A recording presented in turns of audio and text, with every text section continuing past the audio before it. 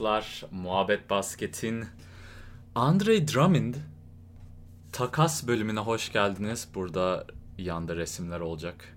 Daha değişik bir format uyguluyoruz ama eğlenceli bir sohbet olacak bence bu. Çünkü aslında Muhabbet Basket'e ilk başladığımızda bayağı şey konuşurduk. İşte kontratlar, istatistikler falan. İstatistikleri yine konuşuyoruz ama kontratları çok da konuşamadık bu sefer.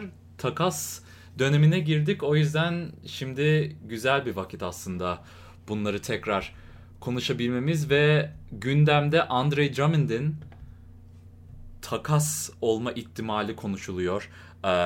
Bu büyük ihtimalle ilk önce takas haberinin nereden çıktığını bir konuşmak istedim. Çünkü büyük ihtimalle Detroit'tan.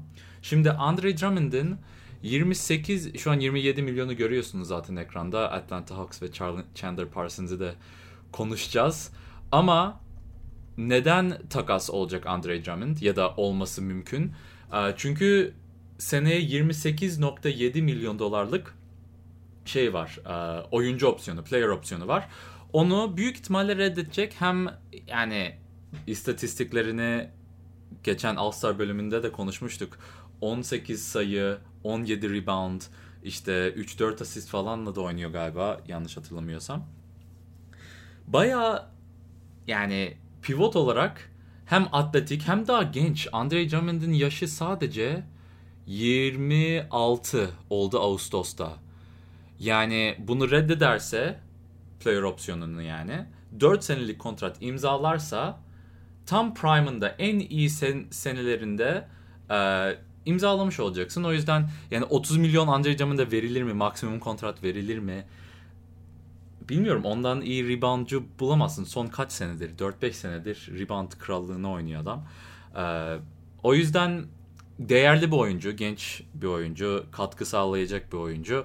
Pivotta şut atamayan pivot. Hücumu en azından paslarıyla etkileyebiliyor. Hücum reboundlarıyla etkileyebiliyor ama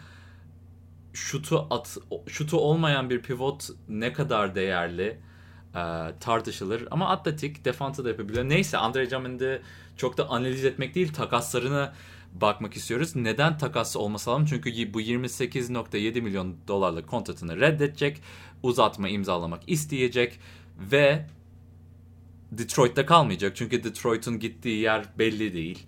Ligin en kötü durumu bile olabilir Detroit Pistons. Çünkü şampiyonluğa oynayamıyorsun ama Blake Griffin var, Derrick Rose var. Yani çok da kötü olamıyorsun. Picklerin doğru dürüst gelemiyor. Zaten rekabet sağlayamıyorsun en iyi takımlarla. O yüzden Drummond'un burada kalması bence saçma. 28 milyon dolar almasa bile senelik başka bir yerde 20 milyon dolara oynar diye düşünüyorum ama daha fazla para kazanır. Sonuçta Vucevic falan da yani 28 milyon dolarlık kontrat imzaladı. 4 senelik 28-26. Vucevic'inki düşüyor. Neyse, Andre Drummond takaslarına gelelim. Detroit boşuna yani Drummond'ı imzalamayacak ve boşuna kaybetmek istemiyor. Hiçbir şey almadan kaybetmek istemiyor Drummond'ı. O yüzden büyük ihtimalle bu haber Detroit tarafından çıkmıştır. Onların işine yarıyor çünkü. Veya Drummond'in tarafından, Hawks tarafından çıkmamıştır ki Hawks ve başka kim haberlerde istiyor deniliyor. İşte Portland mi bilmiyorum. Ama ben birçok takımı burada neler verebilir, hangi oyuncularla gerçekten para da eşit olur. Yani gerçekten bu takaslar olabilir gibi bakıyorum. İki takım tarafından da analiz edeceğim. Çünkü takaslar tek taraflı değil sonuçta. Biraz genel menajerlik oynayalım. Gelelim ilk haberde çıkan takım Atlanta Hawks. Atlanta Hawks'ın alabilmesi için Andre Drummond'ı yani expiring kontrat, yani bu sene biten kontratlarını vermeleri lazım. Çünkü değerli oyuncu vermek istemiyorlar. Detroit'ta daha uzun vadeli para istemiyor. Daha yapmak istiyorlar. Yani bir reset atmak isterler. O yüzden ne kadar az para olursa, gelecek vadeden para olursa o kadar iyi. Zaten Hawks'ta da ileriye doğru kontratta olan oyuncu hiç yok. Chandler Parsons 25 milyon dolarlık bu sene bitiyor. Evan Turner 18,5 milyon. Allen Crabbe de 18,5 milyon. Bir de Alex Len var. 4,1 milyon dolarlık Bu sene biten kontratı. Yani bu 4 oyuncudan bir iki tanesi verilmesi lazım. Bir tane ihtimal Chandler Parsons artı Brooklyn'in birinci tur draft hakkı var Atlanta'da. O bu sene korumalı galiba diye biliyorum. Hatta bakabiliriz. O picklerden bir tanesini vermeleri lazım olur. Çünkü yani boşu boşuna Andre Drummond'u şey yapmak istemez ve Chandler Parsons gerçekten boş bir oyuncu şu an maalesef ki.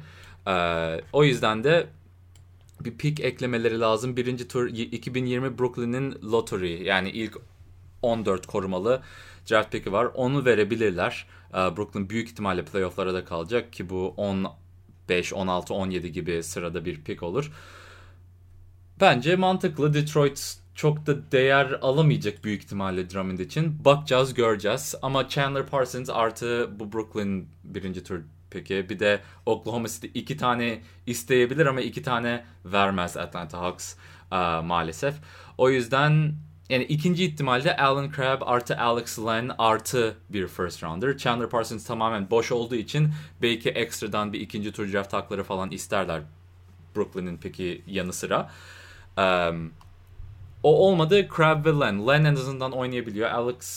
Alan Crabb çok Hawks izlemedim. İzlediğimde de çok berbatlardı. Alan Crabb'in ne olduğunu çok da emin değilim. Hatta hemen bir Google'layalım burada. Çünkü bu da bir ihtimal. Bence mantıklı. Neyse, Alan Crabb'i boş verelim şimdilik.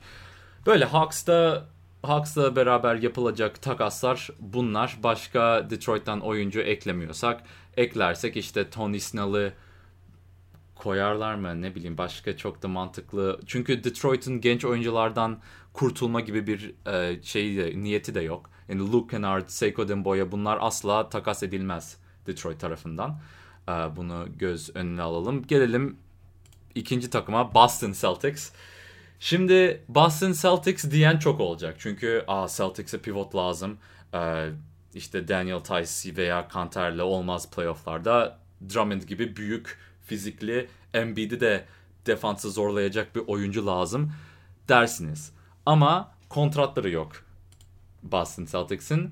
Çünkü yok yani, orta seviyedeki tek kontratı Marcus Smart. O da fazla orta seviye değil. 12,5 milyon dolarlık kontratı olunca Marcus Smart'ın üstüne en az 10 milyon, yani 22 milyona gelince eşitleniyor.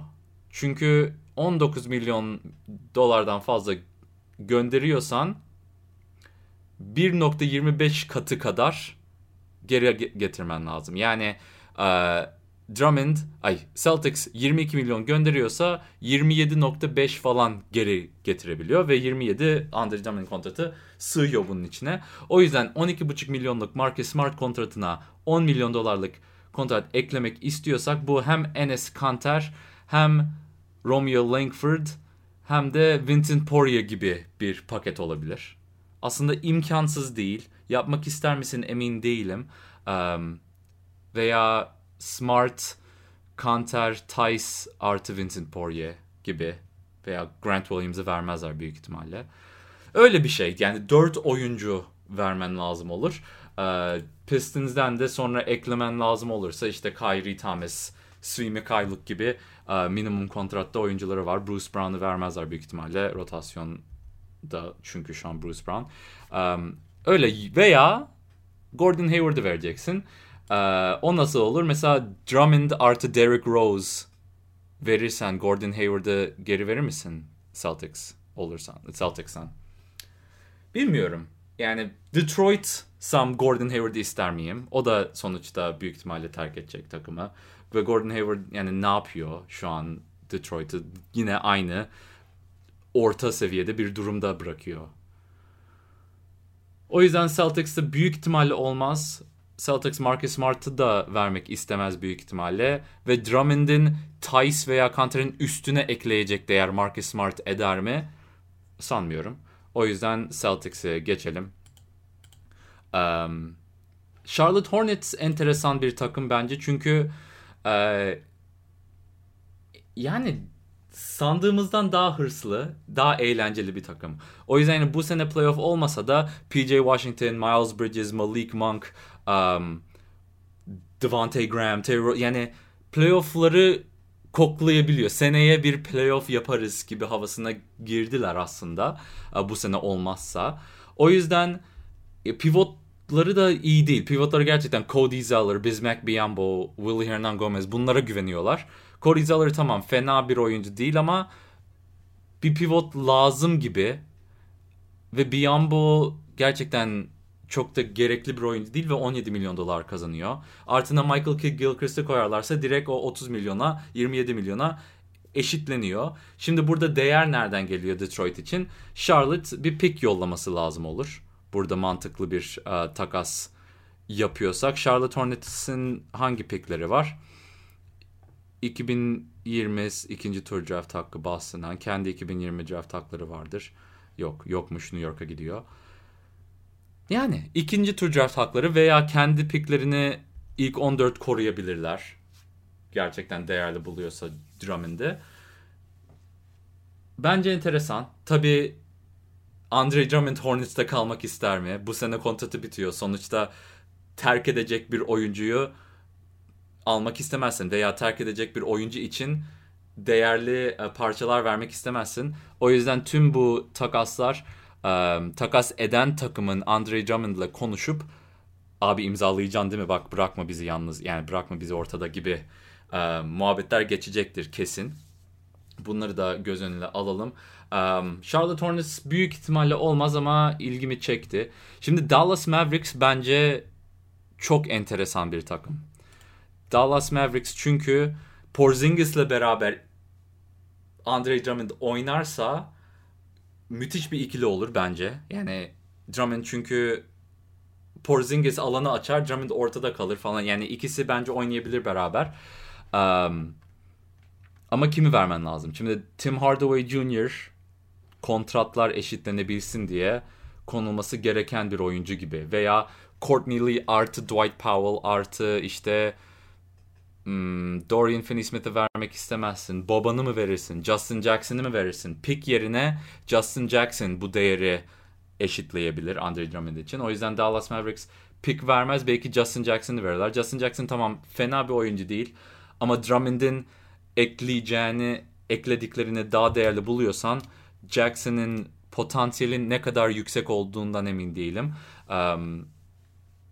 O yüzden bence Justin Jackson'ı verebilirim. Şimdi Tim Hardaway Jr., Justin Jackson artı Courtney Lee eklersen bu 36 milyon dolar ediyor. Drummond ve Galloway, Langston Galloway'i koyarsan şimdi bu Galloway 3 oyuncu kaybederse Dallas bir tane daha oyuncu isteyebilir. Galloway Detroit için tamam rotasyonda şutör falan filan ama çok da değerli bir oyuncu değil.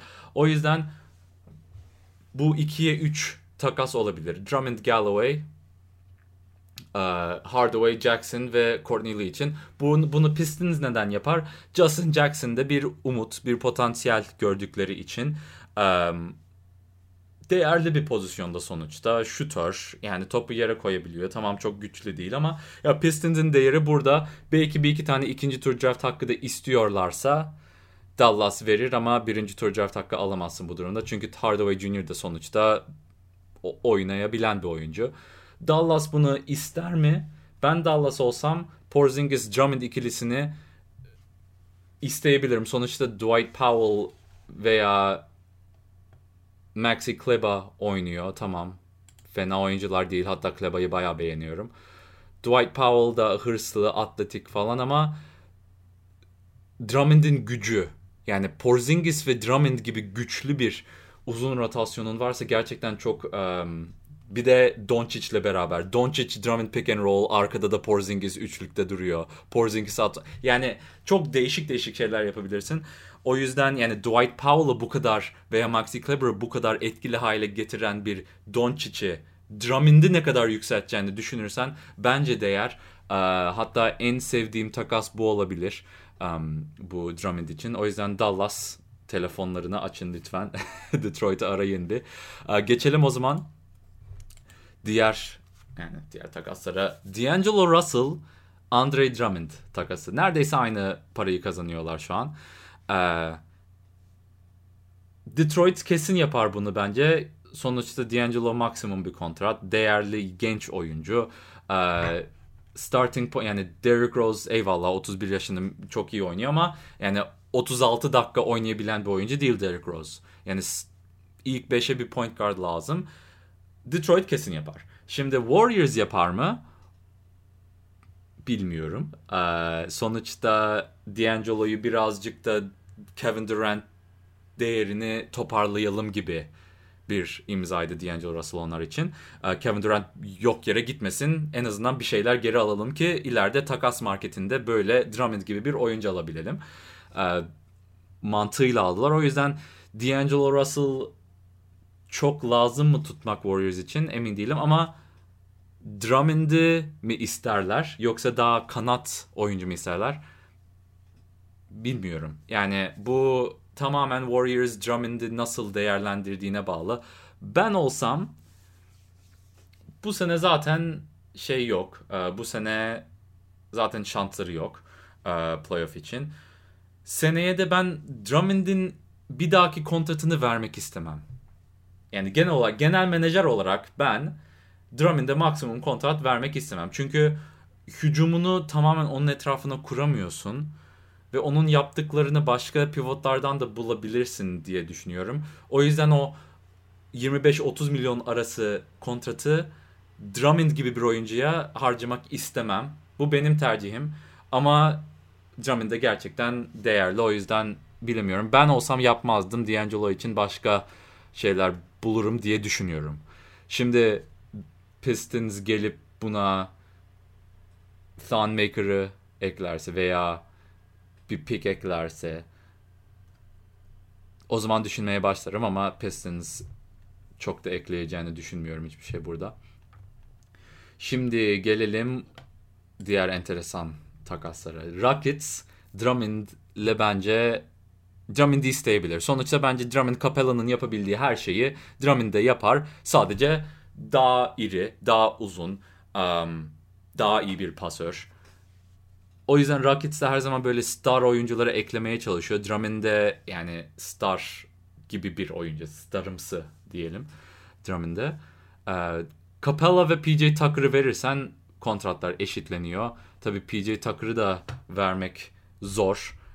Başka oyuncu koyabilir miyiz burada? PJ Tucker değil de Eric Gordon'ı da koymak istemezler.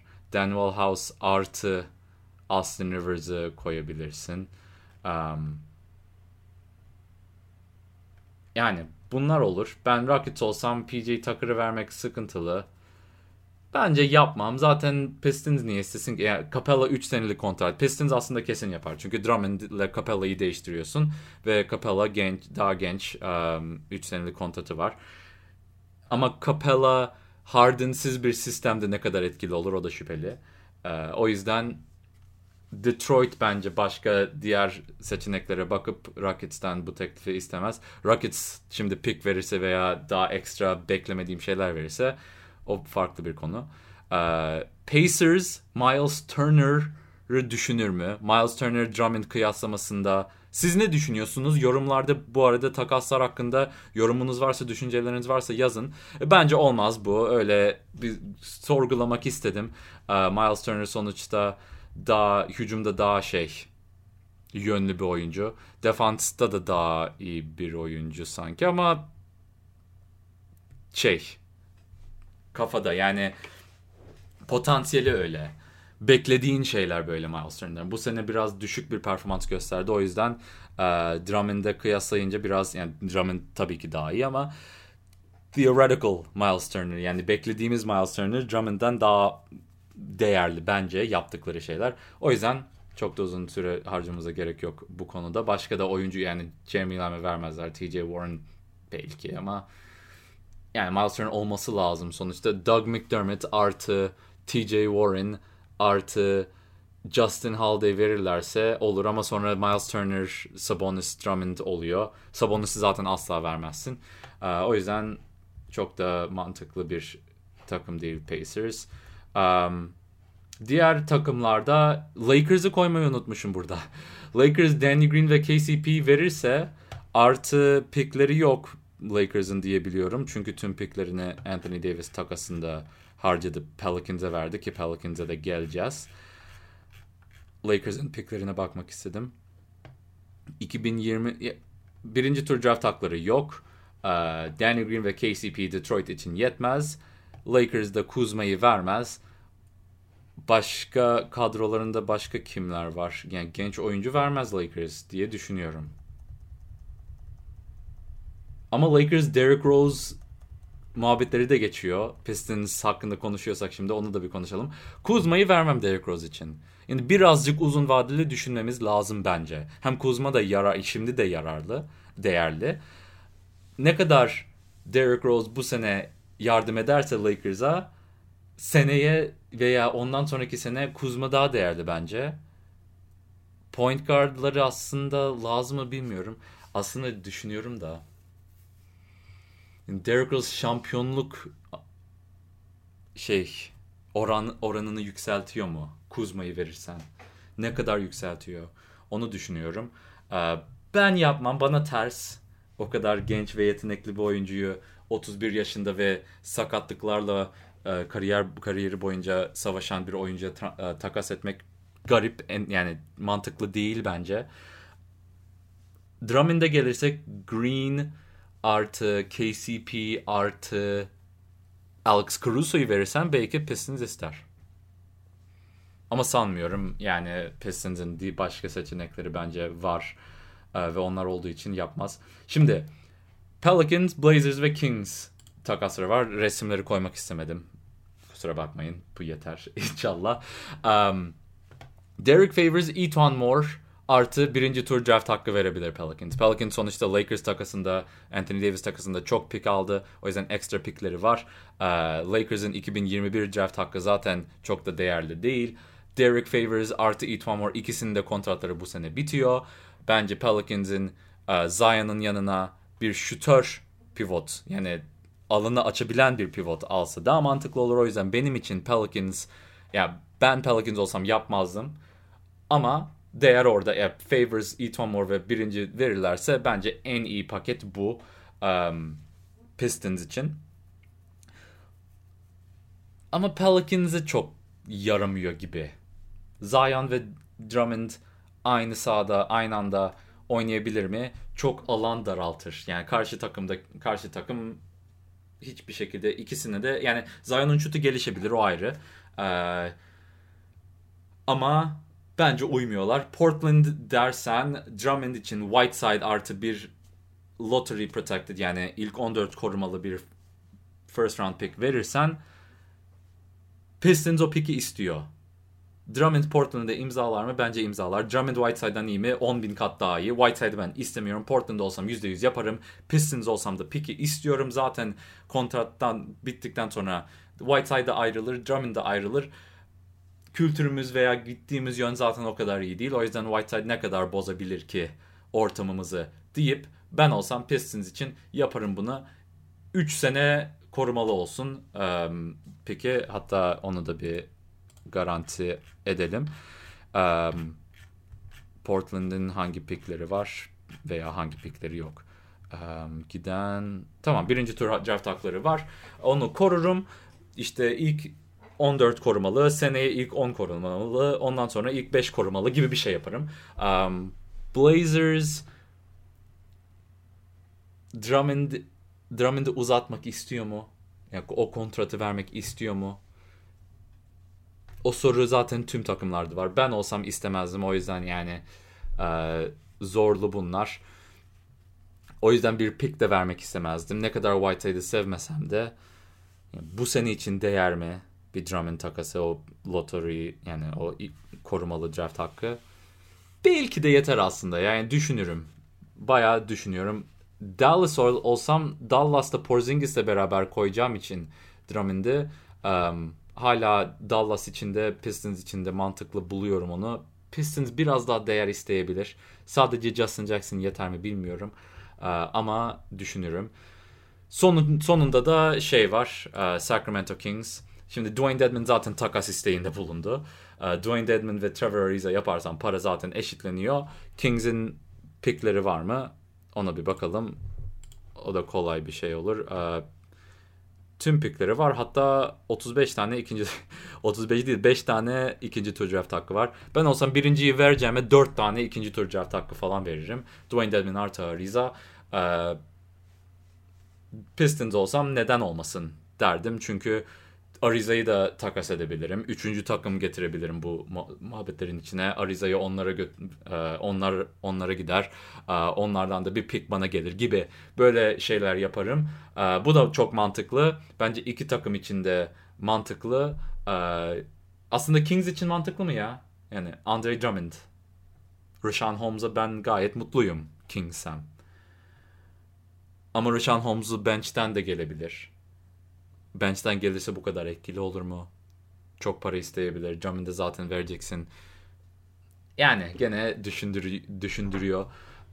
O yüzden bence buradaki en iyi takas hangisi diye sorarsan yine Dallas diyorum.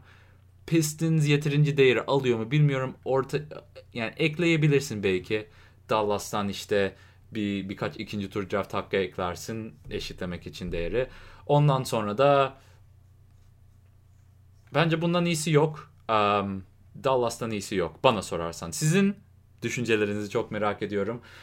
Böyle takas gündemleri çıkınca özel takas bölümleri de yapmaya devam edeceğiz. Kevin Love hakkında konuştuk galiba. Belki Kevin Love için de böyle yaparım. İster misiniz böyle videolar? Yazın yorumlarda. Çok sağ olun dinlediğiniz için. Instagram, Twitter her yerde muhabbet basket. Muhabbetiniz basket olsun.